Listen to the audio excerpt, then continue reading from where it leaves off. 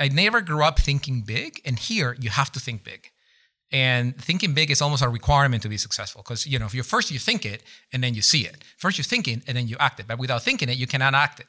So you always have to force yourself to think way bigger than you had originally thought or imagined when I was in Ecuador. Hi, I'm Jubin, operating partner at Kleiner Perkins, and I'm excited that you're tuning into Grit. The goal of this is not for it to be a highlight reel of how successful my guests are, rather a candid exploration of how hard it is, both personally and professionally, to create, build, and scale world-class organizations. If you're a fan of the show, please subscribe, leave a review, and make sure to follow us on LinkedIn or Twitter. Thanks. I thought it was a drill, the fire thing. Was that it? It was I asked the fire guys outside. They said it was a pipe burst or something. Apparently a truck hit the side of the building and broke a pipe. Something happens every year here. We're in the middle of downtown Seattle. Dude, it's stunning. Wherever we are is stunning. I have no idea where in Seattle we are, but I just walked over here from the hotel. It was like a 30-minute walk, and it was gorgeous. The Puget Sound and being close to the ocean is just a different feeling. And this is the best time of the year to be in Seattle. When did you move here? I went to business school in 2001. And, business school starts in September. In 2001 is when 9/11 happened. So coming out of business school, I had the promise of the land, the milk and honey, and all the jobs and all the things that happen after you go to a good business school. And none of that was true for me. A lot of the companies were shutting down or downsizing because the economy was wobbly. One of the few companies that was just hiring hand over fist anybody that was reasonably smart was Amazon. And it was such a boom hiring for Amazon that they sent some of their best people. It was Jason Child who interviewed me. And, he became the CFO of a bunch of companies, including Groupon, et cetera. And then I ended up working in the team that was led by Colin Breyer. And then eventually, halfway through my first year, Jassy took over for Colin. And they swapped jobs. Like one became Bezos' shadow, and the other one became the head of associates and web services. And so that's what brought me out to Seattle. What year was that? 2003. Where'd you move from? Boston. Okay. And then from where are you from originally? I'm from Ecuador. And when did you move from Ecuador to the States? I think it was 97. How old are you? 20 years old. 20. Did you speak English? I could write better than I could speak. So it was very frustrating because I actually transferred schools to the US. And it was really hard for me to integrate myself into the young society of a bachelor because I couldn't just have the same facility with words I would have in Spanish. I could write well, I could do math, I could do all these other things, but I couldn't pick up a girl at the bar to save my life. I couldn't say anything funny. Where did you land when you came to the States? Boston? Oh, my port of entry was Newark, New Jersey. What did you think when you came here? Honestly. Did you come by yourself? Or you come with your parents? I came by myself. My parents had moved to Venezuela, so they offered me for me to go to the top school in Venezuela. This is before Venezuela got into chaos. Venezuela was a very rich country. So they said, you can either go to Venezuela or you can go to the US. And I figured that if I stay in Ecuador or Venezuela, I was going to end up supporting software that somebody else built. I was going to support IBM, Oracle, or Microsoft, or SAP software. Whereas if I move to the US, I'm going to be writing the software for somebody. And I really wanted to write the software for somebody. So I decided to just take the jump and move to the US. What did you think when you first got here? Was it what you thought? No, I was expecting Baywatch, and I didn't get Baywatch in New Jersey. So as you're landing into Newark, I don't know if you landed into Newark, it's an industrial complex of all the things, like all the shipbuildings and the refineries, and like the houses are on top of each other, and you just land in this like, it feels like a production facility of like vast proportions. Yeah, it's not pretty. It's not pretty. But the good thing is that everybody speaks Spanish. So I almost felt at home. Like the Ecuadorian population, immigrants in that area of New Jersey is large, and the Puerto Ricans, Dominicans, Salvadorians, Nicaraguans, it's just all sorts. My parents were worried that I was never going to speak English because at school, as long as you can write and sort of like do the math, you're good. So I didn't have to speak for that much unless I wanted to go out and party and have fun. Mm-hmm. That was the impetus really to really pick up some English, because otherwise, Spanish just does it. That's so funny.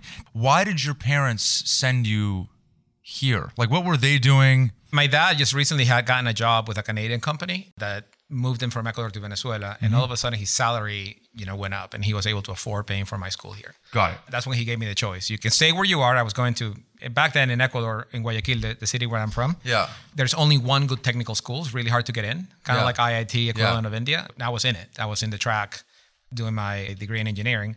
And my dad said, well, you can stay there, or you can come and go to Venezuela. Venezuela has another really good technical school called Simón Bolívar that is incredible. So I was thinking of doing that.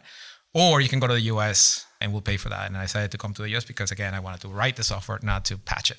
When you were coming into the States and acclimating, what did you feel? Was it excited or like helpless? Did you feel daunted, or that this is like the actual land of opportunity? What was 20-year-old Manny? How was he taking in all these inputs? You couldn't even speak the language. Yeah, it was. But there is so many success stories here. And it was so interesting because here you can be whoever you want to be. Where I'm from, you have to be from a good family to shot for the job or shot for the opportunity. Here, it doesn't matter. You put in the effort, you put in the work, you outgrind everybody else, and you get it. And it was just incredible. The opportunity was everywhere. Like, it didn't matter where you went. There is opportunity here. Just think about this. Like, there's no chance in hell that as an Ecuadorian, from middle, lower class, that I would be able to start a company, raise almost $500 million, run it all the way to $250 million and think of even an IPO. Like, that just doesn't exist. Here is a chance. You have your chance. You have your shot. Everybody else does. And you just take it. So to me, it was, I came here and I'm thinking, I'm going to become an engineer and maybe, I'll continue on. And my dad was a professor and his father was a professor. I'm like, maybe I'll become a professor. I'll be a professor. I'll have a white picket fence house, in a nice, quiet neighborhood, and get old and have 2 kids, 2 cars, and a second home or whatever. And then as I was doing all those things, I'm like, why am I thinking so small? And that has always been my challenge, actually, being in the US, is that I never grew up thinking big. And here you have to think big. And thinking big is almost a requirement to be successful. Because, if you're first, you think it and then you see it. First, you think it and then you act it. But without thinking it, you cannot act it. So you always have to force yourself to think way bigger than you had originally thought or imagined when I was in Ecuador. Are your parents still alive? Yeah. What do they think? I don't think my mom knows what I do. Actually? I she think sees your name like in headlines and stuff, right? A little bit. I mean, she's not as plugged in. You may know that she's Russian. And my mom always thinks that, I could do better. Going to school, she always thought I could do better at math. I could be better at languages, and I could be better with my manners. And I could, everything is I could do better. And she still thinks I could do better. She still thinks that I'm not quite there yet. My dad is very proud of me. My dad is a gentle soul, and he just wishes the best for all his children, and wishes them success, and he's proud of me. And so this company Outreach last raised a valuation at $4.2 billion, raised $500 million of funding, whatever valuations mean anymore. But nonetheless, like, it's doing very well. To your point, it's amazing. It's one of the darlings of Seattle, which is probably weird to hear, isn't it? Like, it is weird to hear. It's weird. It is weird to hear. Knowing what you know now, like knowing everything that you know now, yeah, would you do it again? Oh, in a heartbeat. Honestly? In a heartbeat. So let me think. I am not a great startup guy. Straight up. Like, I struggle in the early days. I struggle with the growth hacks. I struggle with the sort of like the fake until you make it. I struggle with it being very small. As I'm learning, I'm becoming better at what I do. The early days are hard. And like, Outreach was especially hard because myself and my co-founders, we're all unproven founders and I'm an unproven CEO. We don't get the benefit of the doubt. So, we had to run Outreach on 1 month to month of payroll tops for 2 years. And that was hard. Like having to go to sleep with that in your mind of like, if you don't make money this month, you may not see another month. It's a hard way to live. And I wouldn't go through that again.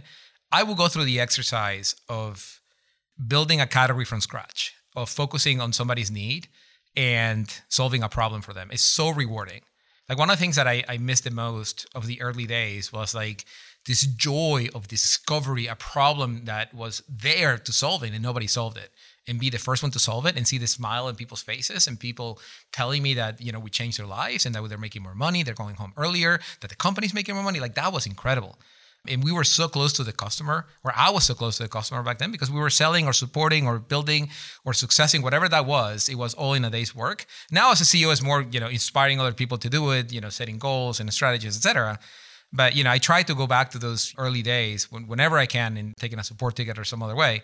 But that's what I miss the most. And that's what I would do again, the feeling of like solving somebody's problem that hasn't been solved before. And like that energy that comes from that person when it's released after you solve the problem is just incredible. Yeah, but can you go back to the discovery of product market fit without the pain that comes in the search of finding it? Yeah, that I don't know that I would. Yeah. That I don't know that I would. Why do you think you struggle with small? Tell me more about that feeling. Do you actually think you're more of a big company scale person? Like you're more process oriented once there's a flicker of the flame that you can actually get it to burn? No, and this is the part that is interesting. Is that you're not really scaling until you're really done crossing the chasm, between the early adopters and the early majority, and that's hard too. But it's hard in a different way.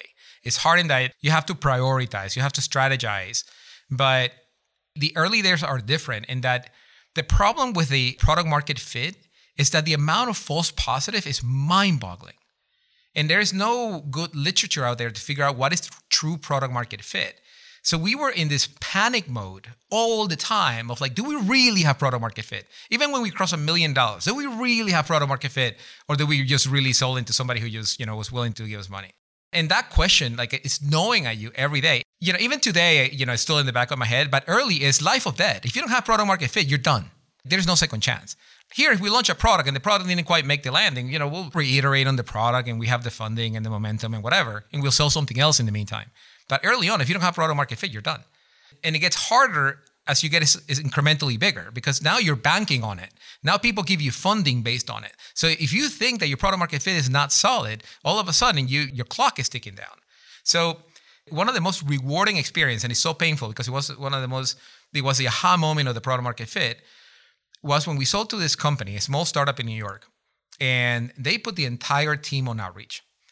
And outreach went down between 10 o'clock and 11 o'clock their time. And we get a call from the VP of sales saying, outreach is down. I just sent my entire team to lunch early. It better be back up by the time they're back from lunch. And we have to drop everything and scramble. And we had, 15 customers. We lost this one. Everybody else finds out that outreach went down and we're done.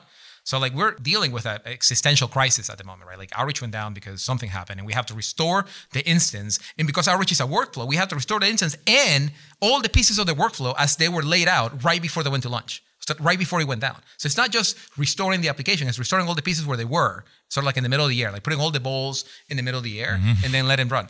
So we're panicking, we're working as fast as we can, sweating bullets.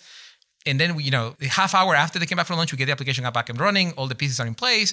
In the background, we're running tests to make sure it doesn't go down. All the pieces are there. That there's no surprises, right, throughout their day. So we're spending the rest of the afternoon, in our afternoon, making sure that their instance is running spotless. So they go home. We're done with that emergency, and we're all swivel chairs. I think there were 5 of us in the company, and we're like, that was incredibly hard. That was shit, man. Your heart just stopped. And Kinzer, Andrew, who you met, was like. Your co-founder. Yeah, my co-founder was like, that is the evidence that is product market fit. When somebody calls you and tells you they can't do their job because you went down, that right there is product market fit. It's not somebody paying you. It's somebody losing their mind because your application flickered. That's when we finally exited this anxiety as to whether we're valuable or not. And it took that moment for us to really realize is when you take the product away, it's a real test. When do you feel like you crossed the chasm from early adopters to broad market? We haven't. We're in the middle of it. You're in the middle of it now. My entire category is in the middle of it. And this is the challenge with new categories, is that in established categories, like say databases or ERPs or CRMs, the chasm has already been crossed. You're asking people to move to a new level of efficiency. So the chasm is a lot smaller. The early adopters will be there, but the early majority is easier. Those are the pragmatists. And the pragmatists already use something. And all you're saying is use this other thing, which is 10x better. And boom, you get them to convert. So it's not that much of a mental leap to go from on-prem CRM to cloud CRM to on-prem whatever to cloud whatever to really bad HRMS to a really good HRMS. But when you have a whole new category and you change the way work is done, you have to convince them of 2 things. One, that they need to work on this new platform, and B, that you're the winner. So your chasm is twice as big in my mind because you have to do that much. And so the good news is that, your early adopter momentum is really strong, but you're getting to that majority of the pragmatists is twice as hard. And that's a trick. One of the things that it feels to me like a lot of CEOs are struggling with right now is they've reached this level of scale where it's supposed to be easier. You know, you're told that, hey, if we're thinking about even maybe going public in the next couple of years, if we're at a couple $100 million of revenue, if we have this big, beautiful office on the water with all of these people, the thing that I feel like people are struggling with, tell me if this relates or not, is the idea of scarcity that you had in the beginning of Outreach, where it was desperation. Yep. I feel like it's very hard when an organization has become so big to continue to instill that level of vigor when you release a second and a third product, when it has a soft landing. And that's not a knock on anything except for just the way that the systems run. You have a safety net now. Right. It's buoyed by the core of the business. Yes. It always is. And people aren't going to lose payroll. The company's not going to go down. There's no existential threat that everybody feels to the company.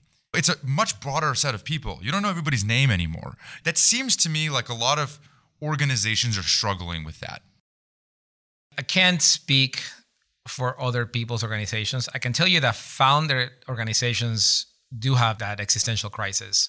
The few founders that I know, we talk about that. And how do we maintain that maniacal focus on the customer? What made us successful is that exact maniacal focus on the customer and making sure that we're addressing the problem and then testing that we're addressing a good problem and that the problem is worth solving and the problem is mission critical and that the problem really delivers on the promise and all that. And the moment that you start going down the path of creating tighter defined roles that you need to scale, the quintessential problem you will have is that the people in the tighter defined role will lose context of the whole and will lose context of where we're going. And there's no easy answer to it other than keep telling the story over and over again and give people context. Great leadership and great management is about making sure that you have the purpose, the structure, and the accountability right at all levels, and that works. But that sounds great in theory. It's really hard to do in practice. And as you create layers, and the layers have very tightly defined roles, getting them to see and act with the same urgency that you did when you were small is both hard to do and I think it's unrealistic. You know, at some point, people want to take a job because the company is stable, because you have, you know, you're growing and you have benefits. You have benefits and stability. People have fun and stability, et cetera. Every advisor and investor and board member that I talk to, there's no other way to scale. Because at some point, like, you know, there is a large group of people out there who just want a regular job and, you know, 9 to 5. They're very competent at what they do. They're very needed in the organization. But, you know, they want to come and do the thing that they're good at. They want to go do payroll. They want to do customer success with the mid-market. They want to do sales operations. They want to do, you know, software development. They're good at what they do and you need them, but you can't expect from them the same urgency that you had when you were small. It feels to me like you have the same fire in your belly that you had. I mean, I didn't know you then. Mm-hmm. I have a hard time imagining you had more of a fire in your belly then. I was just talking with Chris Degnan. Yeah. You know Chris? Snowflake. Yeah, he's great. I love him. And I was having beers with him, and he's been at Snowflake since literally like zero revenue. He was a rep. Yeah, He exactly. took a step down to take that exactly. job. Yeah. And he's been the CRO across everybody. And I'm like, dude, he's like foaming at the mouth. He's so excited still. And I'm like, dude, how could you possibly, after this long, after this much of a fight, even if it's Snowflake, feel this energized?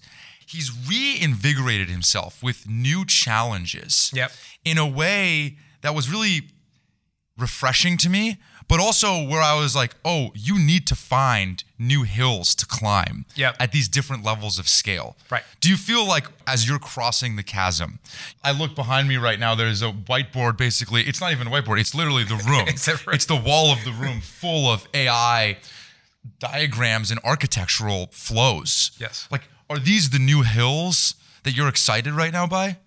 When you go to the future and you see what's there, you can't live with yourself until you find that future. I have mentally traveled there and I see that there's no world in which reps don't have an assistant the way that coders do right now. There's no world in which a lot of what a seller does that is mundane and drab gets not done by a machine. And I'm sure that a lot of other people have seen the same future. Like, I'm not alone on this. And if we don't rush to get it, somebody else will. And now, finally, all the pieces for it are there. Before you have to invent some of this engineering. Now you don't have to invent all this engineering. All the engineering has, like the part, you're in a huge junkyard full of pristine pieces of machinery. You just have to go find the right ones and put it together and then take it to market as soon as you can. Whoever does that first win, and whoever wins this market will win all of it. So we are in a battle to be the next standard for how you deploy a sales team. And the future is for us to win or for us to lose, but it all depends on our own execution to go get it. Can you give maybe a 30 seconds or less? Like, what does Outreach do? The name of the category is Sales Execution Platform. And what it does is that just like the way you think of ServiceNow doing workflows for IT or for HR or whatever, there's workflows in sales too. There's workflows for how do you create pipeline.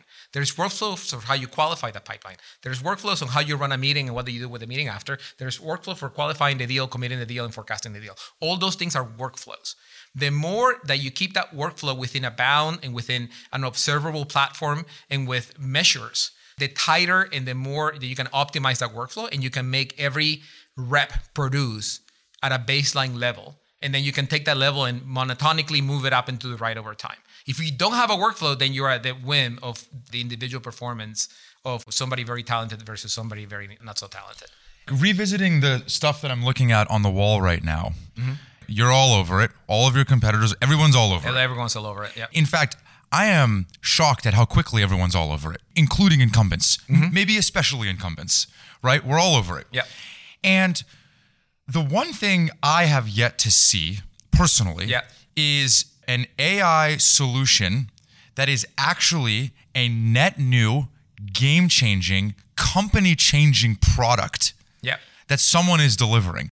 I'm not talking about ChatGPT. I'm talking about in a actual tool where I'm like, holy shit, I can't believe that happened. Yeah. Do you know what I mean? Yeah. And so maybe help me understand, is there a pressure when you see the future? Do you see the future in a way that you feel pressure to get it out now so that you don't fall behind? Or do you see a world where this will fundamentally and radically actually change the way that your business runs? I see both. So does the question make sense, by the way? Yeah, no. So for instance, like I've been talking to my head of engineering on this. Like, Uber wouldn't be Uber if there wasn't a mobile phone revolution. And then all of a sudden there was the killer app that can only work on the phone that it makes everything else make sense. All of a sudden, transportation is right here and food delivery is right here and everything is right here. What is the equivalent applications that is going to be powered, that uniquely powered by this new AI revolution that is just going to change completely the way that everything does? And I think to answer that question, you need to dig in a little deeper. So for instance, imagine a world in where you wake up and Outreach tells you, Jubin, today you have 3 deals that are stalled, 2 deals that need to close because you committed them already. You're short on pipeline and you have an enablement session at noon. I suggest that you do the following 5 things, and that should take you the 8 hours of the day. You want me to go ahead and book your calendar. Can you imagine that happened to you? And then all of a sudden your calendar is booked. And then you come in front of whatever that is, whether it's a VR or your own computer, and then you sort of quickly move from thing to thing with AI all over it. Like it wrote your email, it prepared you for the meeting. As you're running the meeting, all the talking points as they're coming up, they're right there for you. They suggest the names of the company or the people inside the company you need to follow up with. It spits out the documents that you should be sending out to make sure that your deals are closed, but everything is fed to you, and all you have to do is apply your human instinct to the AI feed to be able to get that done, and then you're done with your day in 5 hours. That day will come. The matter of question is when. It's not here yet, and the promise is there, right? Like everybody talks about this thing, but the promise is there. We finally have the components to get it over the line. And the problem has been that before LLMs, the dimensionality problem of having to deal with the fact that there's way too many words in the vocabulary for AI to actually make sense of it had not been solved. Now it's solved. So now what? Now you have to rush to make it useful. And that's the part that is where the rubber meets the road. How do you make it useful to somebody to solve a real problem that wasn't solved before? And that's what we're all rushing to do. Mm-hmm. And let me take that a step further, just because I'm super fascinated. In this category, let's just take your category. Do you think it's going to expand the pie for everyone? Or do you think that the first and the best to do it will be winner take all? That's a really hard question to answer. History has told you that, the winner takes most. Doesn't take all, but takes the great majority And of it. can I interrupt you for a second? Yeah. What has disillusioned us over the last few years is that people in second and third place in categories are still building giant businesses. But again, to your point, history has told us that software businesses are generally winner take all, and enterprise buyers generally pick best of breed. Correct. And that's why it's winner take all. True. I agree with that. And this is why we're rushing, right? So the question is, the opening question is, why am I rushing? I'm rushing because of that. It's because you can see the future as a winner take all, winner take most. And the chasm period is one in which you establish whatever it is that we have, the sales execution platform, into the standard. Right now, it's not the standard. Right now, it's what innovators buy to get ahead of the game. But at some point, it needs to become the standard. One of us will make it the standard. Whoever makes it the standard is going to win because that person will be the standard bearer. All the great majority will come in and say, who am I buying? I'm going to buy the standard because the standard has the most application, has the most customer, has the most reviews. IDC recognizes as a saying, et cetera, et cetera, et cetera. But until that happens, nothing happens. One of us has to win, and by winning declares the standard, and by declaring the standard, you become the winner. That's the rush. Our job as a category is to convince the world that this is needed. Matter of fact, I was just talking to my head of sales and saying, when we talk about differentiation, I think we need to do the solid to the entire market and say, look, before you talk about how we're different than everybody else, let's talk about why you need a sales execution platform. And then just move the ball forward for us and for everybody else. And that's kind of that's the burden of the winner. The burden of the winner is they have to move the category forward. Otherwise, you're not a winner. Winning comes with a cost, right? And that if you're not moving the category forward, you're not expanding your time. Then you're destined to become a small company or to split the pie by 3 like it happened in marketing automation. So you have to move the category forward and then you have to win it at the same time. This is why it's hard. And you have a pretty good comp on the marketing automation side to tell you what happens when it gets split up. That's exactly right. And we don't want to do that. Yeah. As you're crossing the chasm now, you've never done this before. It's almost like the early days of product market fit. I go back to that all over again, where you're like relearning. How are you learning? What are you studying? Because the good news for this generation of software businesses is there are comps. Correct. There is a generation before you that has done this before. Right. And there's a lot of resources. And I actually find most of these people are generally pretty willing to talk to you and tell you about it. We've seen it. Brand new technology. Everyone has an oh shit moment. Yeah. You're crossing the chasm. You feel the pressure on the category. You feel like there's an incredible opportunity here. Yeah. What's your instinct to go learn? So, not to be fashionable, but I practiced jiu-jitsu for a while because it's a great sport and it gets you out of the house. Better than golf. And to be really good on the mat, you need 2-3 moves that you do exceedingly well. The rest of the time, you're just gassing out the opponent. You got 5 to 10 minutes of locking with somebody, you're grappling, you're moving, you're defending, etc. And you're just gassing the other person out until you got the move. The moment you make the move, you, boom, make the move and win. So a lot of the time is spent studying and making bets that are not obvious. So what I learned at Amazon is that the way that you grow exponentially is you make a bet so outlandish that nobody sees it. And then you wait for it, and attack. We were the first one to put an emphasis on security. So as an execution platform, we need to read email. We need to listen to voice calls. People are not going to let us do that unless we're exceedingly secure and certified by everybody and their mother of ISO 27001 and SOC 2 Type 2 and everybody recognizing you as the most secure vault out there, et cetera, et cetera, et cetera. But that wasn't obvious early on. A 50-person startup doesn't go through all this pain, but you have to be able to sell to enterprises. So we invested in security early on. I had my hat as a CEO. I put my hat as a CISO. I was a CISO for 6 months. I learned everything I could about security and boom, do it. That's how I internalize. If the problem is in front of us and the problem is material, I'm the one to solve it. I will never ask anybody to do something I wouldn't do myself. That's not my style of leadership. So the same thing once we started selling. When we started Outreach, we used to sell to individuals for 2 reasons. One, they're easier. And B, I can make anyone part with a credit card number and some money. I can make you give me 10 grand right now. This is one of my superpowers is to just sell a small amount. But then you have to go sell big amounts. So, I became the first enterprise rep. And the same thing, when it comes to AI, I'm not going to wait to hire the silver bullet who's going to sort me out. No, I put my title on hold And I really dove into all the different technologies of AI. Like there's a lot of math on AI. I had to rewatch a lot of, Khan Academy to learn about vector math and principal component decomposition. Like there's all these things like to really grasp what the technology does, you need to understand these underpinnings of the technology, and then you can really apply it to the future, whatever the problem that you're solving for. So you make the long-term bet by learning today and then applying it and being patient. I don't know if that made sense. It makes a ton of sense. You got your master's in computer science at Penn. Mm-hmm. When you're going through all of this right now, does your team feel what you feel? Do you feel the pressure? Because it is one thing for you to go put your title on hold. I like that expression. Dive in. Put your master's degree to use. Yes. Get the markers on the whiteboards here. I keep calling whiteboards. Literally, you wrote on the walls. Yeah. It's like the Social Network when they wrote on it. It's one thing for you to go all the way to the mat, using a jiu-jitsu term. It's one thing for you to go sell. But you got to get I don't know, how many people work here? 500? 400? 1,200. 1,200 people. 1,200 people. 1,200 people. You have to get 1,200 people fired up like this, understanding this opportunity. Isn't that a weird balance of like, you got to go get this shit done. You got to go understand it.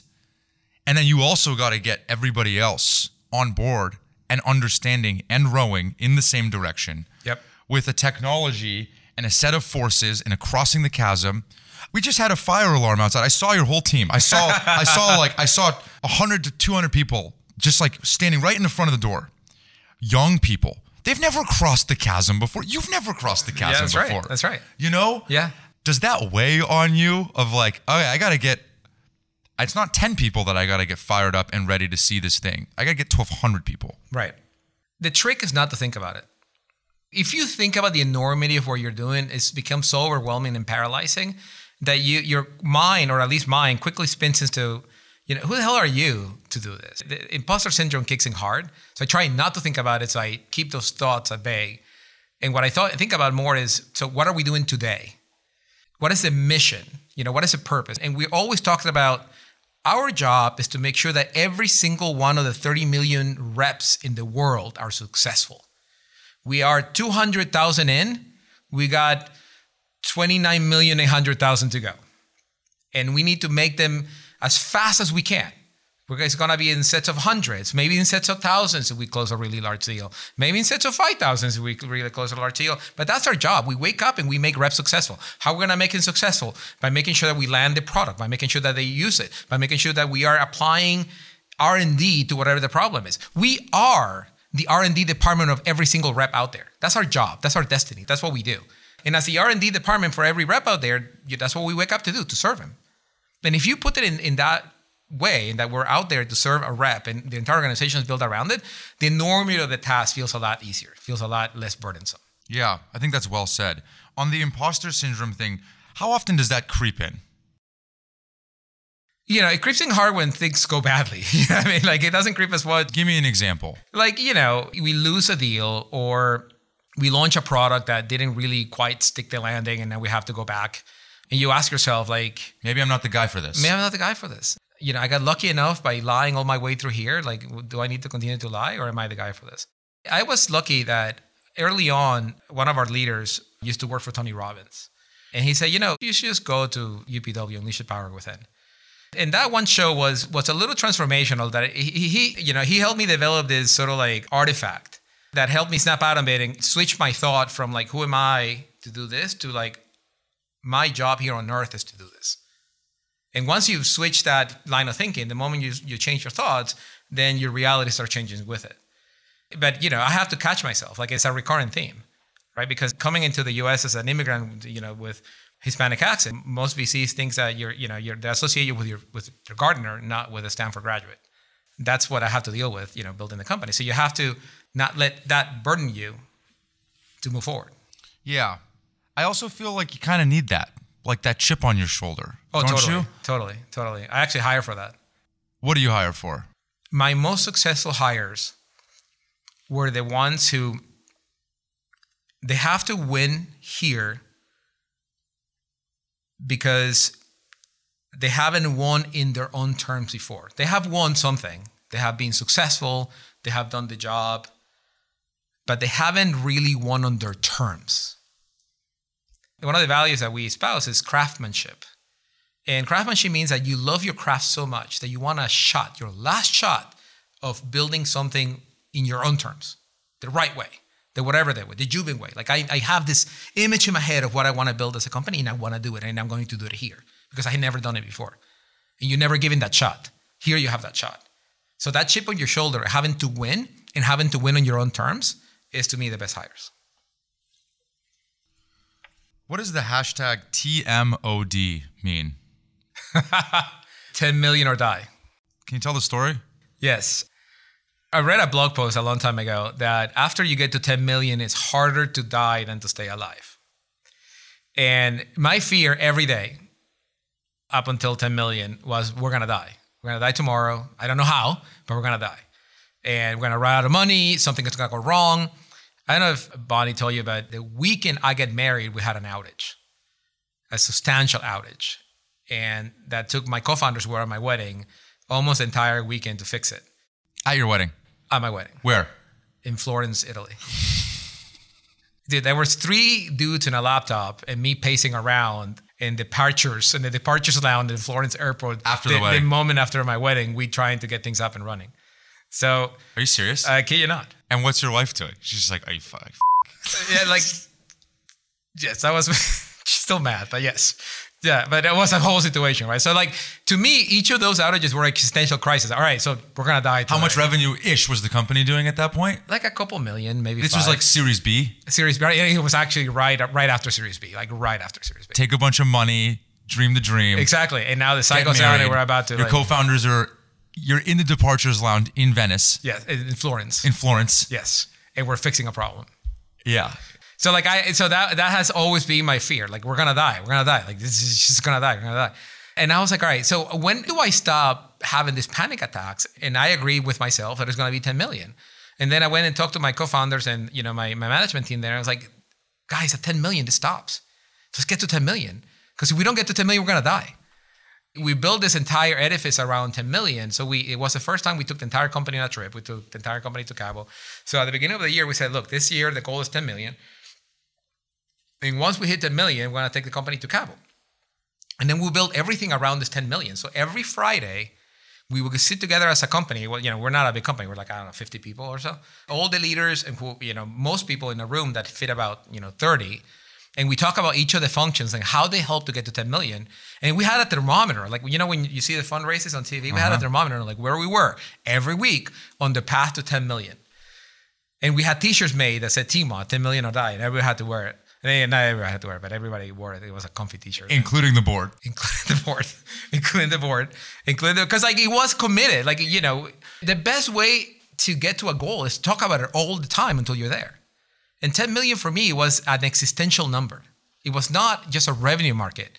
It's a difference between a viable going concern and not being one. And so I wanted to just stop worrying about dying, and I wanted to talk about more about the growth and other things, but I couldn't do it until we got to 10 million. Like it was a mind block. Yeah. Can I dig in one layer beneath that? If you die, yeah. If the company dies, yeah. Then what?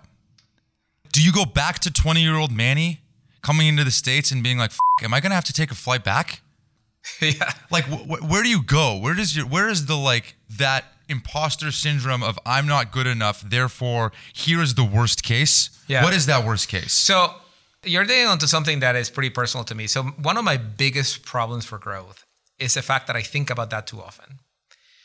And when I think about that, my mind says, I did it once, I can do it again. And I can do it by myself. I can sell, I can code, I can design, I can fundraise, I can do all of it. So I can start from scratch. And that sometimes is not helpful, to be frank.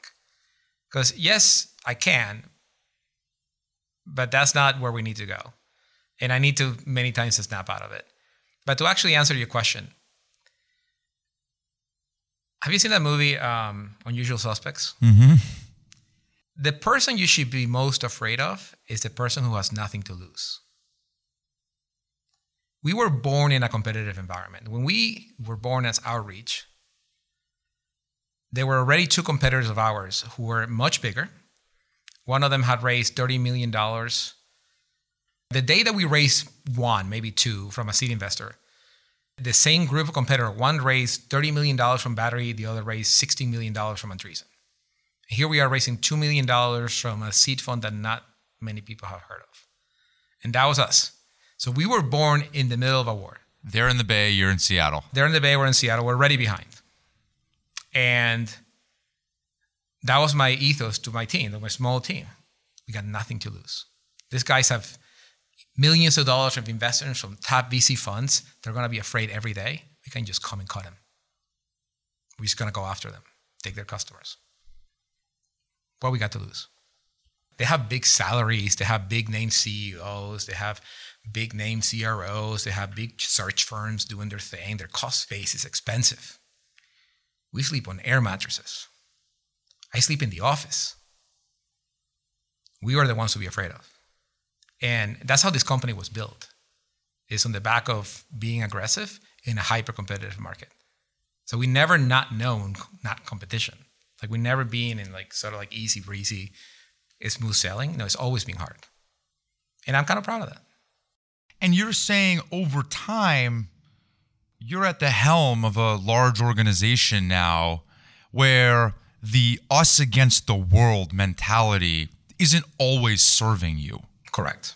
Even though you can't remove it. It's the heart of the company. It is, but you have to move. Look, the motivation for the company has to evolve as you become the larger player. We have to go from being motivated by fear, which is how we started. Then, we had a brief period of being motivated by greed. Look at all the valuation and all this money in the bank and all the things that we can do. And Kinzer can finally put, doors in his house, supposed to beads.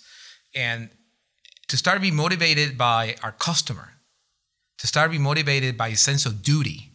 And it was during that time when we had that outage that the VP told us, look, I'm sending my team to lunch and you better have the site up and running. That's when it sort of like flipped for us. It's like, we are responsible for people's livelihoods. We're responsible for the company's revenues. So it's changed from being motivated by fear to being motivated by duty. It's our duty to deliver this to the world. We have been giving these gifts of each other, of this money, of this technology, of the people who work here. It will be an embarrassment if we don't put it to good work. And then eventually be motivated by love, by the love of the customer, the love of what we do, the love of each other, and the love of showing up. You have to make that transition. It's really hard to operating by fear and by remorse and by vengeance. That will, waste you away. Parker at Rippling, he is public about this, but he started the company because it was a basically revenge company for Zenefits and to get back at a few particular people and firms that will not be named. Right. And he said, look, that got me actually pretty far. But eventually, all of that fades away. Correct. Eventually, all of that loses its luster. Now, you need that to get your lift off the ground. I just think that over time, it just becomes about, you got a responsibility. Like now you're going public, you got new hills to climb. Right. But I do think that there needs to be some maniacal force that gets you off the ground and Absolutely. away from like the danger, Yeah, I actually put it a different way. What we're doing is not rational. So there needs to be a force that makes you irrational enough to go do what we do. And, revenge, fear, whatever, it's powerful enough and irrational enough to make you do it. But if you don't switch into a more positive force, you won't be able to attract the talent and scale. You won't be able to attract the customers that you want, cross the chasm, attract the mainstream buyers. There's all these other things that need to happen. So you have to switch. You have to make that mental model switch into a different reason to do what you do. And it better be your customers, because otherwise it's hard. It better be somebody else. It better be an outside person or a department, some kind of human group to whom you're changing their lives for the better. That inspires. That is a really good artifact for inspiring the rest of the organization to do something that they wouldn't otherwise do. Do you still send an email to the company on Fridays? I do. You do? I do. Can you tell me more about that email? What is it? Why do you do it? Every Friday? Every Friday. Every Friday. What is it?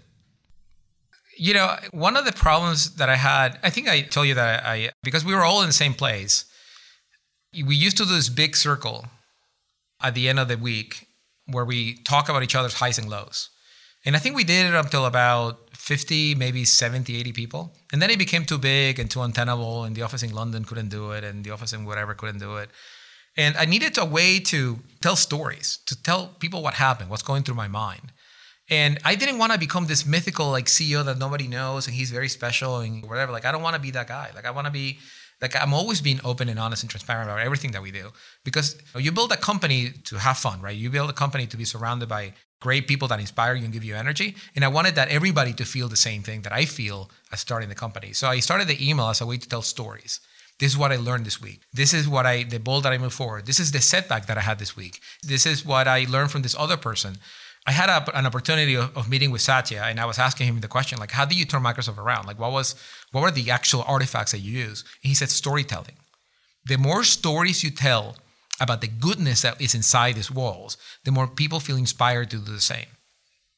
And I felt that was a very powerful, if it works for Microsoft, it's gonna work here. Who are we to challenge something that is so well done? And that inspired me to continue to do it, but now to continue to do it for the purpose of educating. And for the purpose of people knowing how am I thinking about things. The email is a way for me to, if I hear rumors or if I hear somebody commenting about something or being misaligned with something that we're doing, I use the email as a way to say, I heard this. I'm not going to say from whom, but I heard it. And let me tell you how I think about it. It creates for me a way to initiate a dialogue with the rest of the company and for them to have access to all my thinking. How honest are you in it? I'm as honest as I can. So we How vulnerable are you? How much are you talking about, these are the things that are keeping me up right now?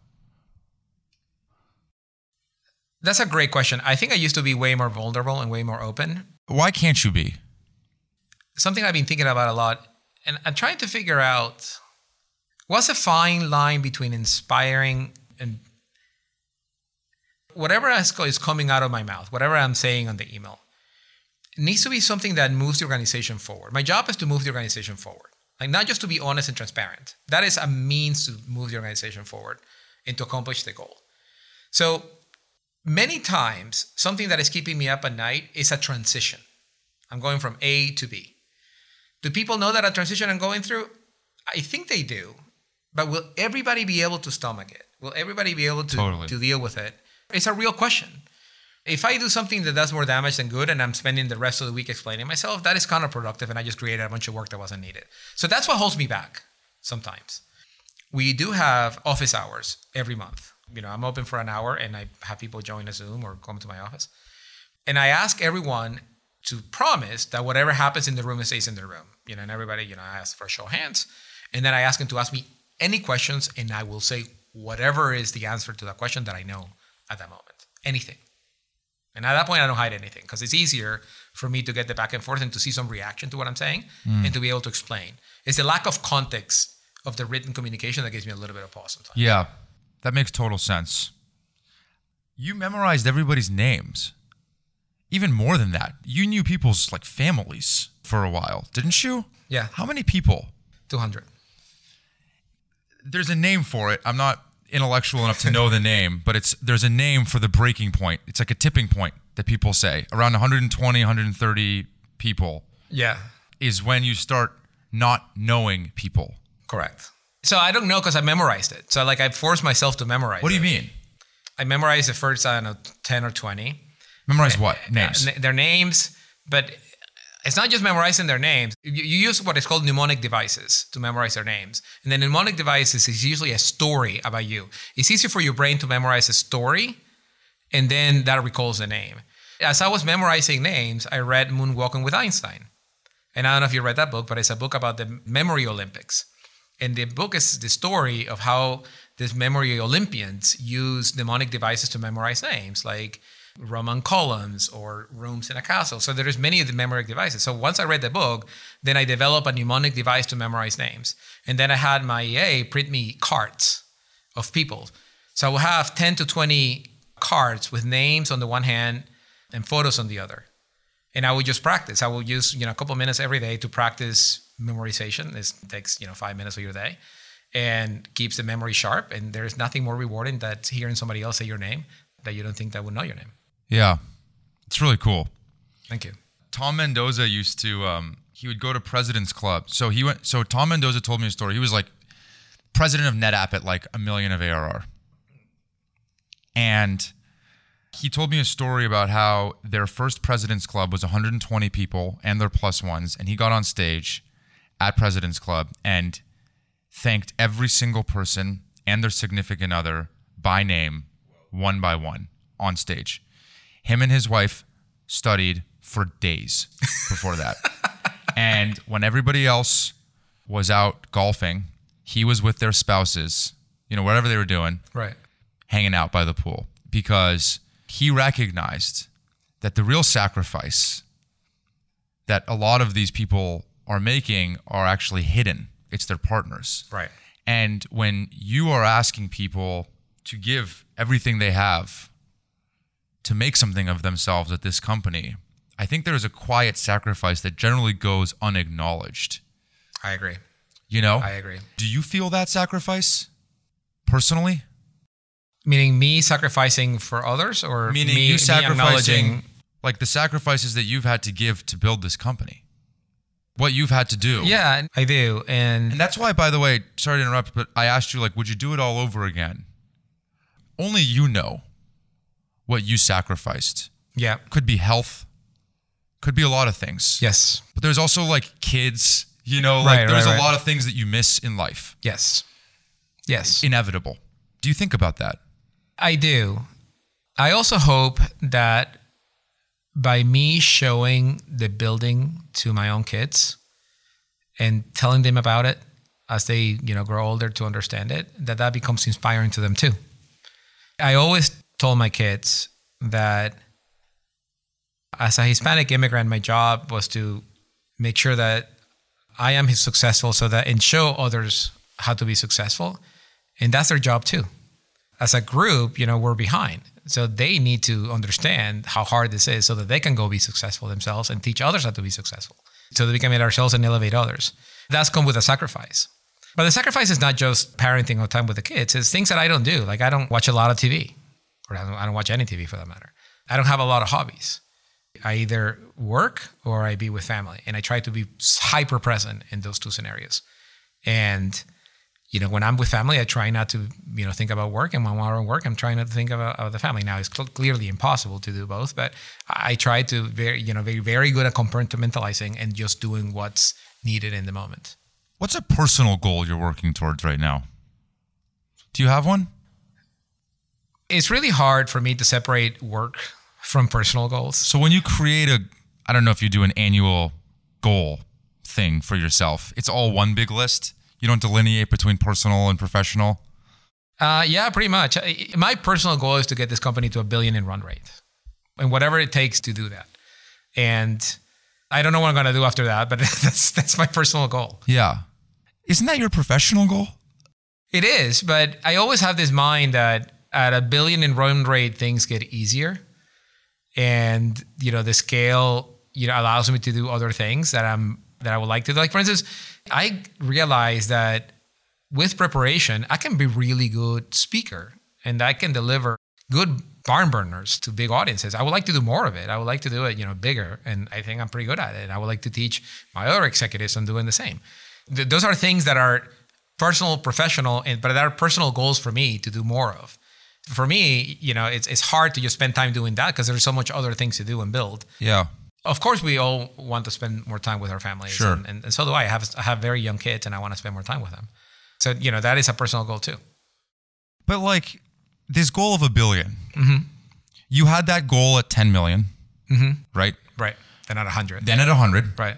Now you're at a couple hundred. Yeah. Now you're crossing the chasm. Yep. Now you're telling me the next goal is $1 billion. Yep. Are you sure that when you get to $1 billion, all of a sudden life's going to change? I don't know. I'll tell you, I have this conversation with a lot of founders. Yep. And, Freddie from Okta was like, Jubin, we IPO'd. That was the goal. That was the $1 billion. Right. That was his version of your $1 billion. Right. And we partied that night. Woke up Monday, 6 a.m. I'm on a customer call with EMEA. Nothing changed. He's like, oh, yeah. because reality was still the same. Right. So I'm not like pressing you. I guess I am. I'm just kind of, I wonder. To get to $1 billion, we have to broaden the number of industries we sell to. So I get a lot of satisfaction whenever I see outreach being used in a way that was not intended. So just recently, we closed a deal with a brand that you heard of, and it's to deploy outreach on a tablet for retail reps on the floor. And that is a very new use case. When you count the 30 million B2B sales reps in the world, that does not include floor reps in a retail setting. All of a sudden, we are in a retail setting. That just gets me going. I'm like, what else am I missing? Like, what else haven't I thought about? Like, so now that it's being used in a tablet on a rep on the floor, what else can we do for them? This is a use case that we haven't even contemplated. And now, the moment you crack that, then, should we be in automotive? And should Lululemon be using outreach on the floor? And then you think about the relationship of that rep to their customer. I don't know if you buy Lululemon or whatever. When you show up to the floor. I think I'm wearing it. Yep, I'm wearing it. There you go. So like you walk into the floor and like you may find you peruse the aisles and whatever, or you go into the rep and like, what's new? I want a pair of pants. Show me the pair of pants. Or you want a shirt for X, Y, and Z and show me that. And that person walks you through all the new models and how people use it and whatever. You are developing a relationship with that rep. Why does it have to break the moment you walk out?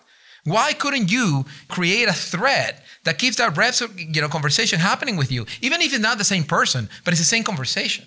That doesn't happen yet. Why it doesn't happen yet? I don't know. Cars are about to drive themselves, and we can maintain a conversation between a rep in the store and that person that walked out. Like, you see what I mean? Like, there's all these gaps that are just glaring that nobody's solving. And I'm like, that's the things that gets me excited. So what's going to happen at $1 billion is that I'm hoping that I'm done finding things out. And now we're just scaling, right? We have ironing out all the different verticals and, then it's just building on top of it. And that may be a different job than what we're doing right now. But isn't this your life's calling? Can you imagine on your LinkedIn, it's saying Manny Medina, CEO of some other company besides outreach? Yeah, seriously, can you imagine that? I can't. I don't know what else will I be doing if I'm not doing this. I mean, you're right.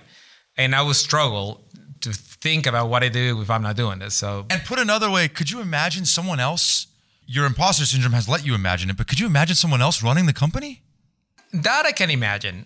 Because that's the only way you're ever, in my opinion, going to actually have space. Yeah, but you know what's really interesting? When we were really early, the running joke here was that the reason I'm CEO is because all the other jobs were taken. 4 of us get together and be like, all right, Gordon is doing back-end development, Wes is doing front-end development, Andrew's doing design, so all the jobs are taken. Okay, so I guess I'm doing whatever else is left, which is, sales, fundraising, making sure that there is lunch and that we have an office and that, somebody signs a CEO. It was the worst job in the world. It happens to get better over time. But the early CEO thing, I'm like, we can take turns being CEO. How about I do a little bit of front-end development? How about you do some sales for a while and I'll do something else? You know what I mean? Yeah. It was this joke of like, CEO is his job that you sort of like, I'm happy to take a turn doing something else. Yeah. This is why like my LinkedIn profile has changed to Chief Information Security Officer for 6 months. And if you look for the CEO of Outreach, there was no one on LinkedIn that was the CEO of Outreach because I was not doing that job. And I figure nobody will die while I go figure the security problem out. And, turns out nobody did. Yeah. And business continued going. I try not to think myself as a CEO. I try to think myself as a team member that is doing something useful. In some way, I'm just thinking about this now. Feel free to disagree with me, but maybe a large part why so many CEOs, founder CEOs that I talk to are mostly technical in nature. And they've been so far removed from the actual hands-on keyboard that all this AI stuff actually gets you back to some of the things. Like, you got your PhD, your master's in computer science from Wharton. Yeah. Like, in some ways, you're like an accidental CEO. Like, you got stuck in this role. And you're like, wait a second, I want to get hands-on keyboard. And now you're hundreds of millions of people revenue later with all these people. Again, I'm just thinking about this for the first time now, but I'm like, gosh, maybe this is a small parcel why some of these founders are so excited to get back. This is an excuse to get back to the technology. I agree. Like, it's the nerd coming back out again. It's true. And I like to do 2 things. I like to either nerd out with my coworkers or I like to nerd out with my customers. And that's a very rewarding job. Like, the CEO thing gets, grinding after a while. Yeah. And so maybe that's just it. Is that not being a CEO allows me to do the things that I really care about. I was talking to another CEO at the Allen & Company conference, and he just appointed a CEO, and he's going to take chairman. And I was like, what is that about? Like, you can just peace out. Like, you already made your money. When you stop doing whatever you're doing. I'm like, I actually like what I do. I just don't like the CEO gig. I like the tech. I like building. I like imagining. I just don't like this other stuff that comes with being a CEO. And there's a lot of truth to that. So, I give you the billion number because that's a big round number at which in the public market, you become a large cap. The trading float is enough for, institutional investors to buy you. You can be part of grandma's retirement portfolio. You're a thing. You're part of the economic fabric of America. So that's why I think of $1 billion as a great milestone for me to say I contributed to this economy, and maybe I'll go back to selling or coding or product management or whatever. But I haven't thought that through, to be frank. I just think that's a milestone for me to get to. Would you do anything over? If you had one mulligan, is there anything you'd take back? I would recognize that the chasm crossing had to be done. So the problem with operating in the system as opposed to on the system is that you don't recognize the patterns of the stuff that is about to hit you. And we didn't discuss this at the very beginning. The second way that I learned is to talk to a lot of people. Talk to a lot of other CEOs. Listen to your podcast, for instance, of other CEOs and see what they have done. The problem, though, is their experience is in one segment. And the majority of them, the scale, is in the segment post-chasm crossing. So, for instance, the CEO of Stripe was talking about tornado companies. Yeah, Clayville. Yeah, Clayville. So tornado companies is well into the majority, well into scale. Yeah. Like, of course I want that job. Like, it's a great job to have. Yeah. But it's the other shit that is hard, right? Like, getting into the innovators, into the early adopters, crossing the chasm, going through the period of the early majority, and getting the pragmatists to love you. And then you're in tornado. And that's great. But it's the other stuff. And so when you hear advice, the advice is in context of where you are in the technology adoption curve. So you always have to figure out, like, where exactly are you in that curve? And I wish I would have recognized that we had to get chasm crossing maybe a year, maybe two earlier, so that we can start evangelizing earlier on, so that by now we'll be done crossing the chasm. We'll be in that tornado period in which, you're a standard and you're just growing into the standard. Do you think multi-product is the tip of the spear to crossing the chasm earlier and more effectively? I think Geoffrey Moore has a concept called the complete product. And the thing that you have to recognize earlier as you start crossing the chasm is you have to go back 1 or 2 years into the future, see what the pragmatists are needing, and you need to start building that out earlier. And it's all the boring shit: security, governance, administrative things, logs, integration points, systems that you've never heard before, things of that nature. You have to put in the time and effort to build it.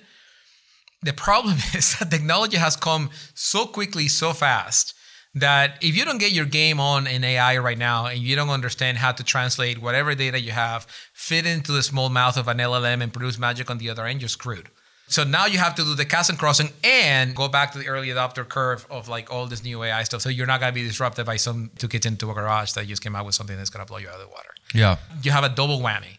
If I were to do it again, I wish I would have read this before. I wish I would have met somebody who has done crossing the chasm and would have told me, do this and do this and do this and do this, and make sure that you start on this earlier and you don't, swim in the current of early adopter that is going to get you all the way to 200 million. You think you're winning, when in reality, you're coming to the end of the cliff. You need to get to the chasm crossing and start getting the pragmatists in, the large companies, the IT departments, the operations person who run global organizations that, don't want to hear you. Like, all those things need to be addressed earlier so that you can shoot yourself upstream. What do you think is the worst advice that people overly give for startups?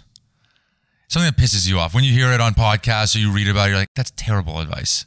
Oh my God, I have a catalog of those. I'm trying to figure out which one to give. Or someone that gave you, don't tell the person, but like advice that you were like, man, that was really bad advice. So the worst advice is when hiring an executive, find somebody who's been there, done that.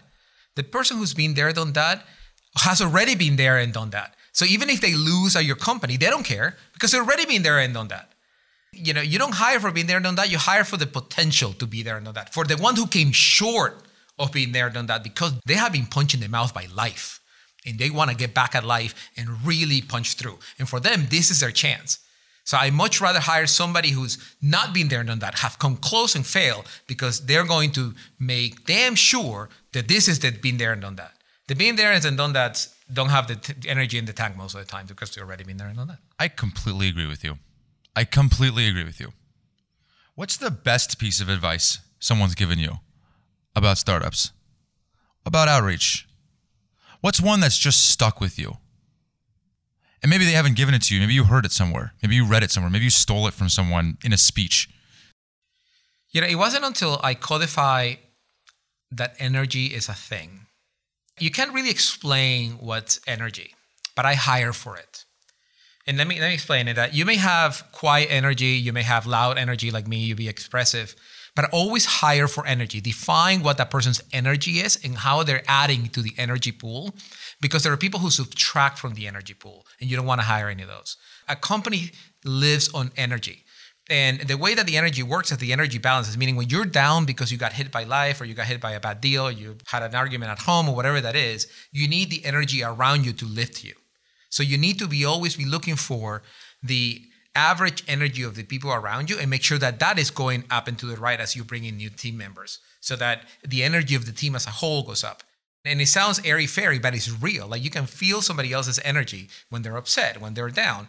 And having somebody that can lift you when you're up is incredibly important when you're in a startup journey, because you will have downs. It's kind of a motorcycle. It's not if you're going to fall, it's when you're going to fall. You will have downs. They will be hard. Life will punch you in the face. You will have many setbacks. And if you don't have a group around you that have energy to lift you, it's going to be a tough slog.